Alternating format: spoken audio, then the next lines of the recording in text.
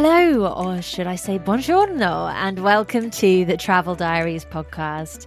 I'm Holly Rubenstein, and this week we'll be heading on a tour of incredible Italy in this bonus destination special, which is brought to you in partnership with the British Airways American Express credit card.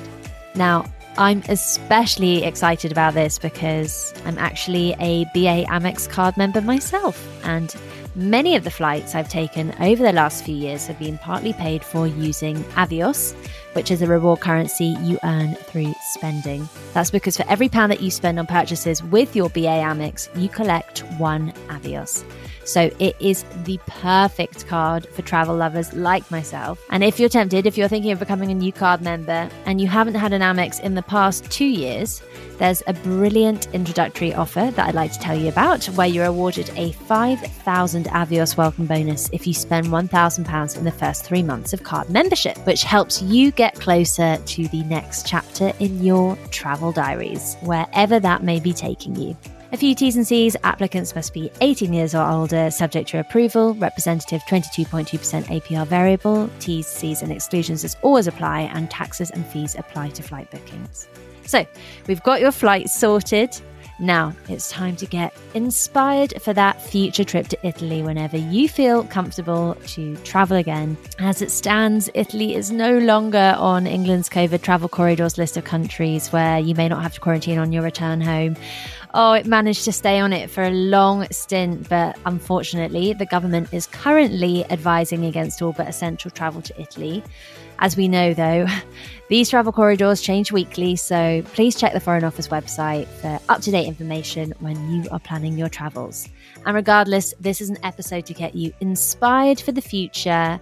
And I really hope all of my previous episodes in the past few seasons, if you haven't listened to them, can do that too. It will give you a bit of wanderlust and armchair inspiration, I hope.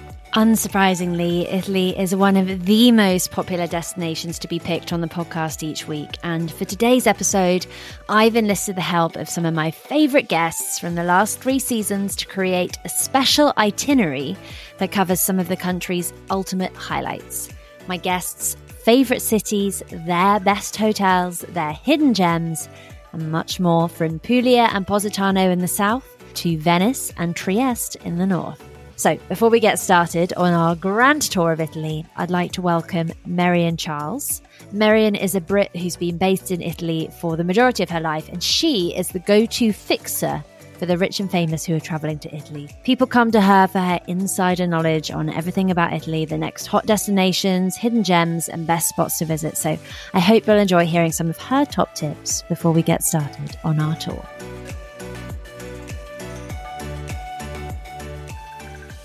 Merian, welcome to the Travel Diaries. Thank you so much for joining me today on this incredible Italy special. How are you? I'm fine, thank you. And it's a lovely sunny day here in northern Tuscany. Oh, you're making me so envious. So you're already selling Italy. The climate is far superior to a very rainy day in London where I'm recording today. Yeah, we've got beautiful sunshine here, although it's quite chilly. So where are you calling me from? I live in an area called Lunigiana, which is in the very, very northern tip of Tuscany.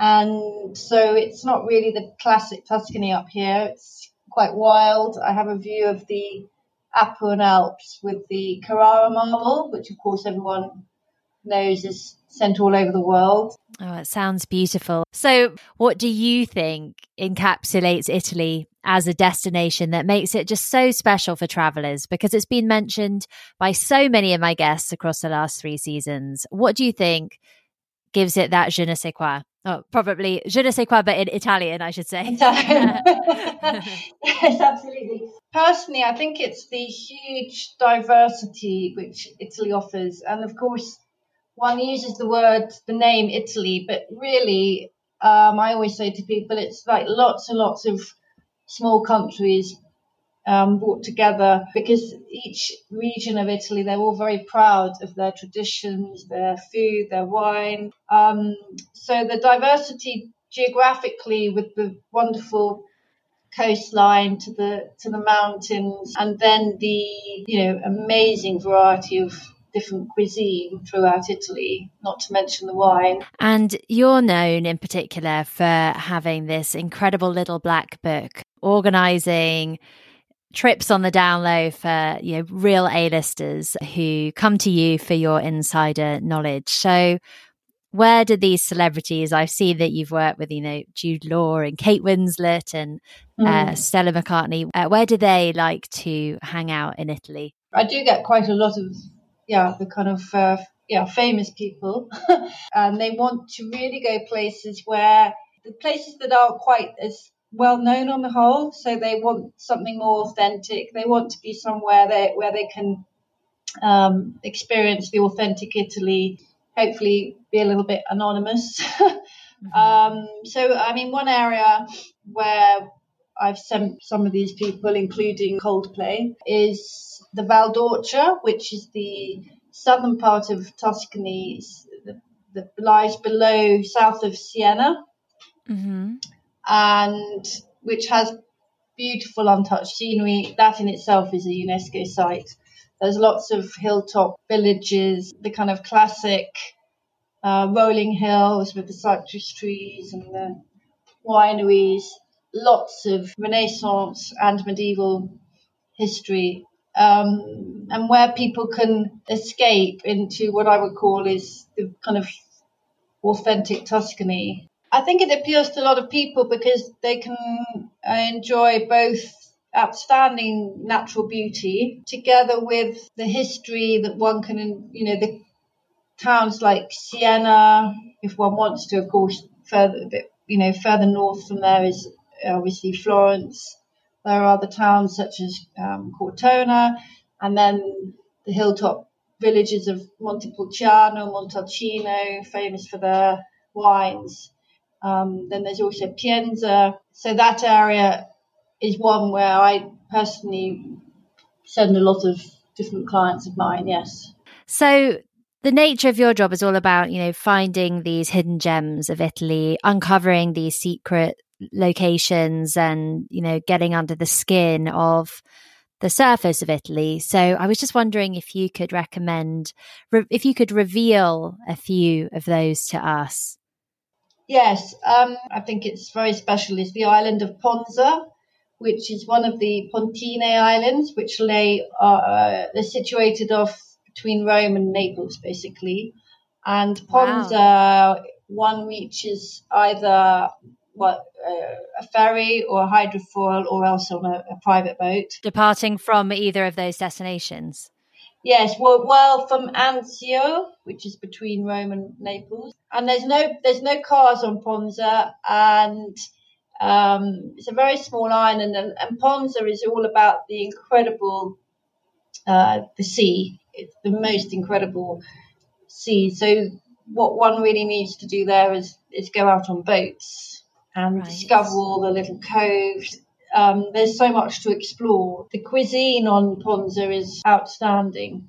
There's a couple of there's one incredible restaurant called Acqua Pazza, and this year I know they opened a new one called the Punta Bianca, and they exquisite dishes. And it's not somewhere which foreign tourists really know about at all. No. And to be honest, not that many Italians either. But I know that Sophia Loren used to go, and Jacques Cousteau, well, because of the sea and the marine life. So it sounds like a really relaxing, totally, destination. Switch off. Yeah, exactly. And what is the interior of it like? It's quite dry and wild, but it is only a small island. One can go for some fantastic walks, and from the villa which I work with, you look down, you've got the sea right below you. You can see the harbour. Obviously, it's, you know, we're quite far south in Italy there, so it gets very hot summers. But there's always the breeze and these crystal clear water. And again, also because it's small and there aren't really that many places to stay, it remains a very special place to visit. That sounds like a true hidden gem. absolutely beautiful. That's the thing about Italy, isn't it? I mean, it's just got such a variety of experiences that one can have when it comes to travel. So whatever your preference, if you are ticking boxes on a travel website, whatever your preference, you would find it there.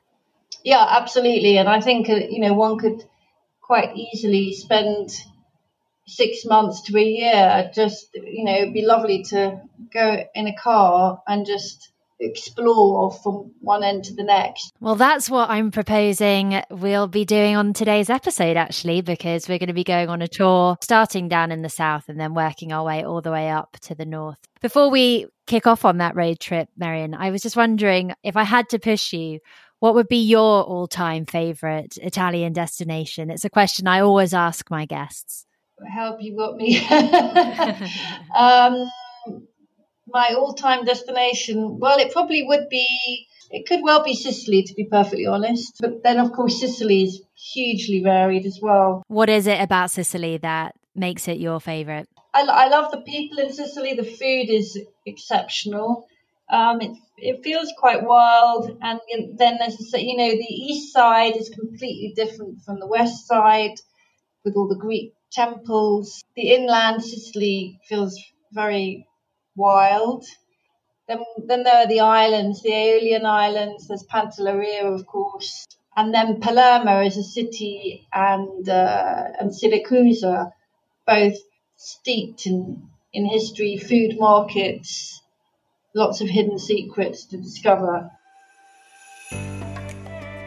Well, what a pick to end on, because as it happens, Simon Calder, the travel editor of The Independent, an all-round travel guru, kicks off our Italian travel diaries in Sicily, picking the city of Syracuse or Siracusa on Sicily's eastern Ionian coast as one of his hidden gems. Then we hop over to the mainland, beginning in Puglia, the region that forms the heel of Italy's boot in the south. It's a destination that has become so popular in the last few years with travellers. They're discovering that not only does it have some of the best sandy beaches on the mainland, it's known for its whitewashed, beautiful hillside towns and those iconic Trulli houses. You've probably seen them on social media. They're the circular stone huts with distinctive conical roofs. They're suddenly the first thing I think of when I picture Puglia. And this is the place where Jackie Gifford, the editor-in-chief of Travel and Leisure magazine in the US, picks her all-time favourite hotel. Syracuse in Sicily, not many people go there. Billions of people fly into Catania airport, and they don't just go out, wait by the bus stop. In half an hour, a bus will be along. It will take you an hour. It will take you to this miraculous city so steeped in history. Siracusa, bottom right-hand side of Sicily, just, of course, invaded by every civilization which swept across the Mediterranean. So lots of Greek, Roman history. Now it's slightly tottering Italian place. I mean, Sicily, I think, is kind of like a distilled, more intense version of Italy. So, so that's very good. Last year, we stayed at Borgo Ignazia in Puglia with my son. I've always wanted to go there. The owner, Aldo Melpignano, is just the kindest man alive. And, Borgo is a fantasy of an Italian village come to life. And it does feel, in a way, like theater in a good way. It is so... Everything is immaculate. The food is incredible. The service is incredible. The sort of overall guest experience of being in Puglia, the family has really put Puglia on the map for tourism because they were the ones who opened Masseria San Domenico many years ago. And, for my son, who's still young, it was just so amazing how attentive they were to children. The Italians in general really love children. And so I think, it was a great experience for us as a family. Next, we cross over to the west and the Amalfi Coast to one of southern Italy's most glamorous and photogenic destinations, Positano. It's no surprise that supermodel Poppy Delevingne describes it as the first place she fell in love with. And then we head a bit further north to Rome, Italy's iconic and ancient capital city, home of the Colosseum, Pantheon and St. Peter's Basilica. And it's here that Poppy Delevingne reveals her Italian hidden gem. For me, when I first went to Positano in Italy, and I had found somewhere where it was okay for me to eat pasta for breakfast, lunch and dinner. That was totally not frowned upon, and I could do it, and I could have a pasta belly and just be rolled around by my husband. That for me was like heaven on earth, and somewhere that still to this moment when I think about it, I get tears in my eyes. Honestly, if I could just be magicked back there right now, I would in a heartbeat. And I first went there, I think the first time I went there was for a friend of mine's 50th birthday, the wonderful Nat Massenet. And I will always thank her and love her for introducing me to it. We called it then Poppitano, of course. We slightly changed it up. And then I said to James, we've got to go back there as a couple. And we went and we stayed at the beautiful Cyrenus with the wonderful Carla. Always who wanted owns to go it. there. Oh my gosh, it is so stunning. And she is just the most incredible host. And it's just tucked away in this hill, and it almost feels like a toy town, the whole of Positano, and you've got endless steps, and it's always an adventure. You walk out and you don't know where you're going to end up, and you're always out of breath. And by the end of your journey, you're always like, right now I deserve a massive glass of wine and a massive bowl of pasta, which is always the way forward. And they have all these incredible restaurants. There's a restaurant you can get a boat to called Dodolfo, which was incredible, very rustic. That you get a boat to get to. You have to get a boat to get there. And the beach is all stones that totally burn your feet, but it's so worth it. But it's very, very rustic, and they literally just hand you bowls of pasta, and you eat basically what you get given. They do peach bellinis there with real peach, which I know sounds a bit crazy when people are like, well, of course, they're always real peach. But no, this is like you get gloops of peach in your mouth as you're drinking them. Like, they have just been freshly picked and freshly mushed into your bellini, which kind of changes. That is dreamy. Changes everything. And I just think it's definitely the first place I ever fell totally head over heels in love with. Okay, so this one is really bonkers, and I can't believe I'm telling you because it really is my hidden gem. But it is this incredible place in Rome. And it's called I'm going to say it's completely wrong now, so I apologize to all Italians. It's Residenza Napoleon, and it's an apartment set on the Via Condotti, and which is right at the bottom of the Spanish Steps. Basically, how do I describe it? It is an apartment, but it's like you've stepped into a fairy tale. And you rent it out. And you rent it out, for 2 or 3 nights. And it's still like it would be. I think it was Napoleon's apartment back in 1830 or something really nuts like that. So everything is exactly the same. Everything is completely ornate and traditional, and it is like traveling back in time. And there's this massive oil painting in one of the bedrooms that you open, and inside is the bathroom. I'm not joking. So you step inside the painting, and inside is this completely ornate and bonkers bath. And the other magical thing is that you never really see anybody. So you go out for dinner and you come back, and the whole place is lit with candles. Or when you first arrive and you go, oh gosh, where are our bags? And you go into your wardrobe, and there's a walk-in wardrobe, and everything is unpacked. Yeah, you haven't seen anyone. So they must have like these secret doors everywhere where they like slip in and slip out. Or you wake up in the morning and breakfast is completely laid out, but you haven't heard anybody. And it's just in the next door room. And there are no TVs, but what they do have is they have this incredible screen that comes down from the ceiling. And the only DVD they had was Roman Holiday with Audrey Hepburn. So my husband had never seen it, and I was like, we have to watch this. So we were literally in bed eating pasta, of course, and watching Roman Holiday with Audrey Hepburn, which was just a dream come true. But how did you find out about it? Melinda, Auntie Min, of course. I was like, Min, I need to go somewhere that's totally romantic and off the beaten track, and that no one would have known or been there. She said, go here. So thanks, Auntie Min. Great, love you. Tip. Now we head north to central Italy and the capital of the Tuscany region, Florence. Florence's UNESCO-listed city centre is made by art lovers for art lovers. It's home to some of the great masterpieces of the Renaissance art and architecture movement. And it's an all-time favourite destination for both James Lawn, the founder of the boutique travel company Mr. and Mrs. Smith, and for international superstar chef and restaurateur Yotam Ottolenghi.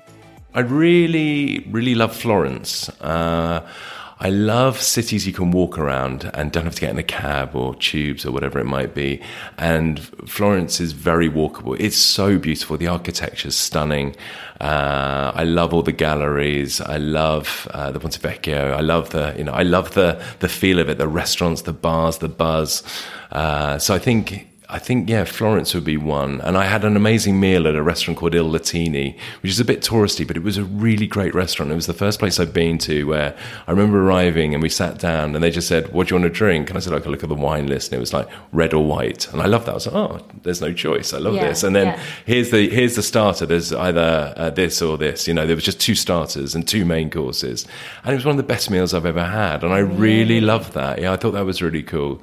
And it was also JK Place we found there, which now is an amazing collection of hotels. And I remember arriving at JK Place, which was one of the ones that we were considering, but only from the website. You can never be sure. And we weren't sure about it from their website. And I walked in going, "Wow, this place is amazing. This is why we're doing this." And I remember that excitement, which is what I really love to feel when I'm finding a new hotel. We used to go to Florence a lot when I was a child because my father was born in Florence. They had to leave Europe before the Second World War, so they left Italy when he was a very young child. But during my childhood, so in the 50s and 60s, before I was born, my father and his parents kept on going to Italy, and there was a small apartment in Florence that belonged to the family that they kept. And we used to go and stay in that apartment in the summers sometimes when I was a child. And this was an ongoing thing. I think we've been there a few times, maybe from the age of 6 or 7 and then on to my teens. And those visits to Florence really stuck to my mind. I really did fall in love with this place, with how different it was from where we were growing up, that kind of messiness of Jerusalem, and Florence with its history, but also very kind of solid European Northern Italian restraint. And I loved the food and I loved the smells. And my dad would go out in the morning and get focaccias from the bakery and all sorts of interesting breads, rolls that were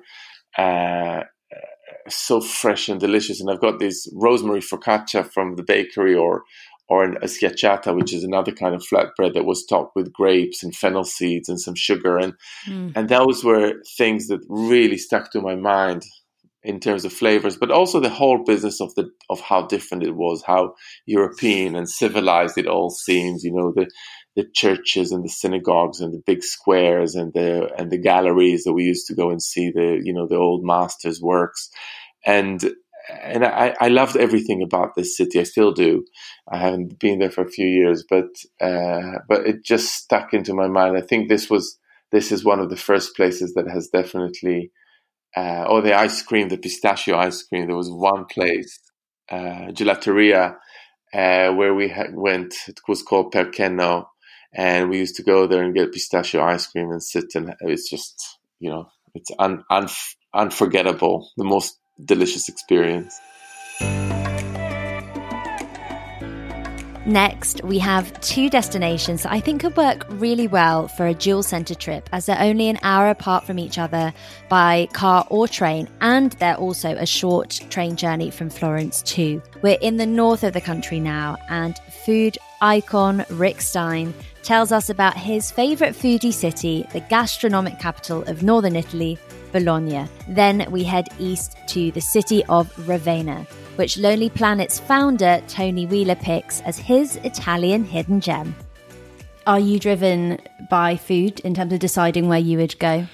Totally driven by food. Really? I mean, it's the first and most important part of any trip, planning any trip. I won't go anywhere where I don't think the food's any good, because I just get a bit cast down, you know.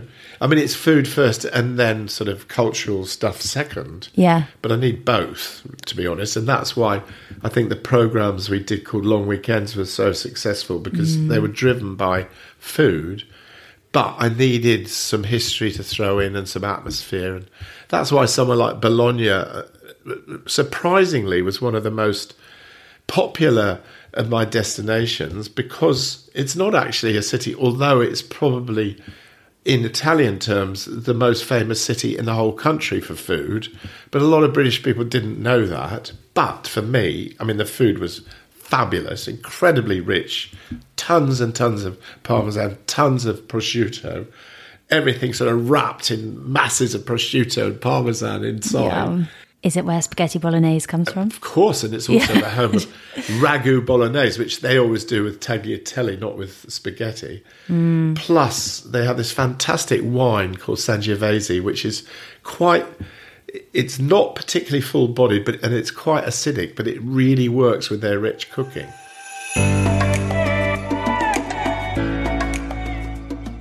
Do you know, there's lots of second cities in Europe that are great to go to, and one of the ones I went to last year, which just blew me away.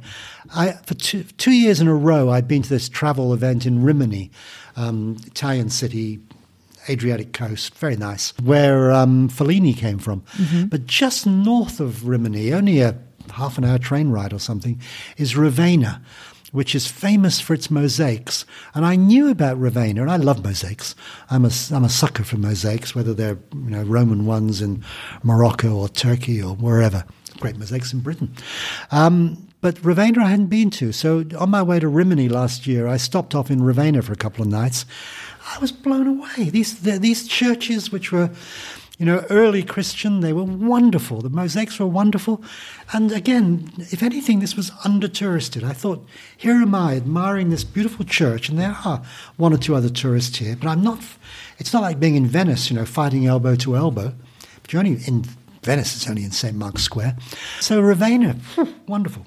Wow. I'd recommend it. How did you find out about it? No, I've got Lonely Planet book says, go to Ravenna for the mosaics. But also, being in Rimini, and 2 years in a row, people in Rimini were saying, while you were here, did you stop in Ravenna on the way? No, I didn't. So next year, second time, I did stop in Ravenna on the way. Our final stops on this tour of incredible Italy are in the northeast. An Italy special wouldn't be complete without a stop in Venice, the city of love, canals, gondolas, rich history. It's the first place that Michael Palin fell in love with. But as Peter Gruner from Lonely Planet magazine points out, it is a city that is so popular that it struggles with over-tourism. So he helps us discover an alternative way to experience the city. And finally, we conclude things in Trieste. Almost entirely surrounded by Slovenia on the Adriatic, it's both physically and spiritually in some ways separated from the rest of Italy, and it's high on Rick Stein's travel wish list. It's the first place that you fell in love with. What would that be? I think it would probably be Venice, which must be many people's answer, but I didn't go abroad a lot. I think I went on 2 skiing holidays. But the year after we married, Helen and I married in 1966, and we went on our first really sort of significant holiday to Venice in late 1967. Helen was just pregnant with our first son, Tom.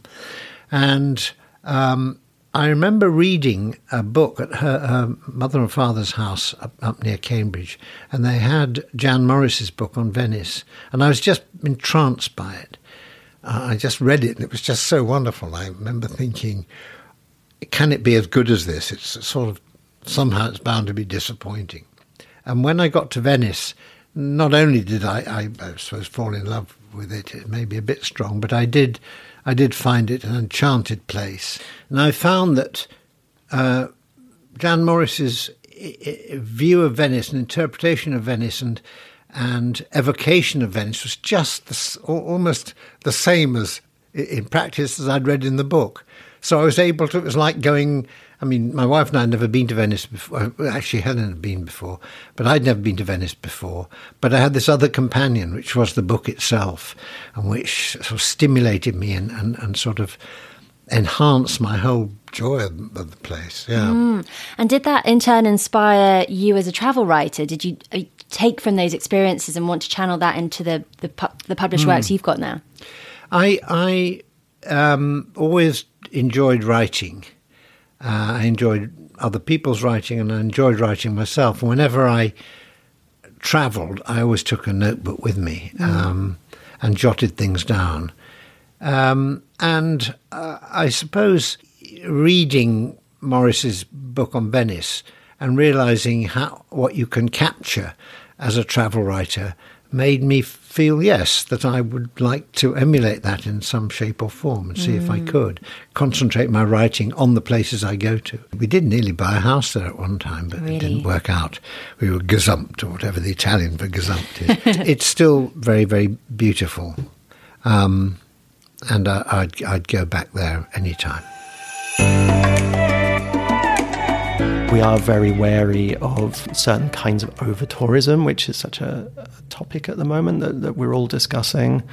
We don't want to typically be prescriptive about don't go to St. Mark's Square in Venice. We don't want to say that, but we want to arm the traveller with options. To say, if you go there at that time as that big cruise ship's coming in, it may be rammed and that may not be for you, and local people sometimes may find that very difficult to cope with. Infrastructure may strain.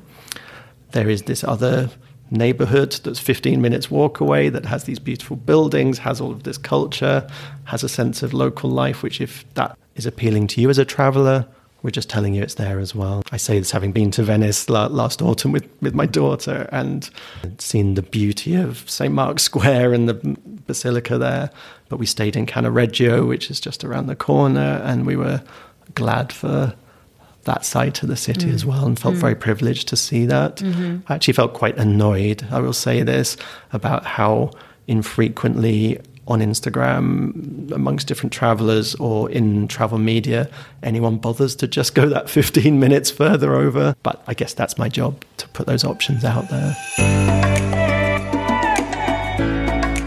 I mean, I'm actually going to Trieste in northern Italy, because it's sort of if I did another long weekend, it's where I go. It's again a bit like Tbilisi. I've read about it, but I think it's an Italian city, but I think it's more like Vienna on Sea. I know the sort of buildings are very sort of like empire type buildings like Vienna, but I imagine the food would be a cross between Viennese, Austrian and Italian.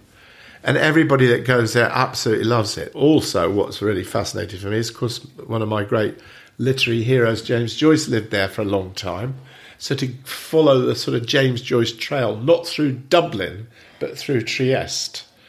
It's not wonderful. A big trip, but it's like, I'm really, really looking forward to it. And is that a holiday? Yeah, I'm going with my wife, Sass, and, it's really good going with her because, just suppose we ended up filming there, that she's really good at sort of finding the little quirky details that make sort of programmes when you're in a city like that come alive. Wonderful. Well, there we go. A grand tour of Italy. Oh, so many destinations that sound so wonderful. I tell you what, it's making me want to whip out my British Airways American Express card and book some Italian adventures for myself. The itinerary we covered today, it's pretty comprehensive, isn't it? We've covered many of the highlights of Italy, but there are a few spots that I'd love to add, some of my own Italy travel diaries. The first place I fell in love with in Italy is the Isle of Capri, or as they would say, Capri. I know, I couldn't have picked somewhere more glamorous, right? But there was just something so incredibly romantic about that island. It left such a lasting impression on me that I always said I actually wanted to get married there. Obviously, sadly, budgets didn't permit for that, but it still has such a special place in my heart. The journey to get there in itself has such a romance to it. You land in Naples. Actually, it's a really good place to combine with a trip to the Amalfi Coast and Positano, like the Poppi Dell'Avene mentioned. And from there, you take a 40-minute hydrofoil to the island, which kind of looms big in the distance, jutting out of the sparkling water. And once you arrive there, it's just like being transported into a Slim Aarons photograph. It's so striking because you pull up into the port and the island is totally pedestrianised. So you either walk everywhere or you take funiculars, and it's incredibly steep. Except they do have these tiny, extremely photogenic, candy-coloured, open-top Fiat taxis that kind of pootle along these tiny roads, winding roads, to ferry people to their hotels with their luggage, which is just adorable. And, you know, it's not the cheapest place to stay. So another way to experience it is to visit Sorrento, another beautiful destination, or somewhere in that vicinity. And then you can take a day trip there very easily. You could even hire a little boat for half a day and see it that way. I organised my trip there through a tour operator, which I think is a really good choice for travellers right now in these uncertain times. I thoroughly recommend them, actually. They were called Citalia, who are Italy experts. They recommended the hotels that I stayed in and trip ideas that appealed to my taste. So that was a really wonderful trip. And then my all-time favourite Italian destination, well, that is actually also my hidden gem. And it's a part of Lake Maggiore in the Italian lakes. So when you think of the Italian lakes, you're most likely going to think of Lake Como. You go there if you want to spot those opulent lakeside villas. It is, of course, absolutely spectacular. But the reason that I chose Lake Maggiore is I wanted to experience the extraordinary beauty of the Italian lakes and the glitz and the glamour too, but without the crowds and the congestion that you often experience when you visit the lakes. And I was able to when I discovered Ascona. Now, this is a bit of a naughty answer because while Ascona is on Lake Maggiore, and that's the second largest Italian lake, the very northernmost tip of the lake actually belongs to Switzerland. And it was here that I found Ascona and I was truly spellbound. There I was, sitting on the shore of Maggiore, surrounded by palm trees, looking out at this vast shimmering lake, framed by these lush green mountains that plunged into the water. It was really something kind of Jurassic looking. And Ascona itself is a really beautiful picture postcard, pastel-coloured village that hugs the waterfront there. There's a pedestrianised promenade on the waterfront. There's so much to do there. There's a big art scene there. Wonderful Italian food in Switzerland. You know, you've got the pasta and the ice cream and the Aperol.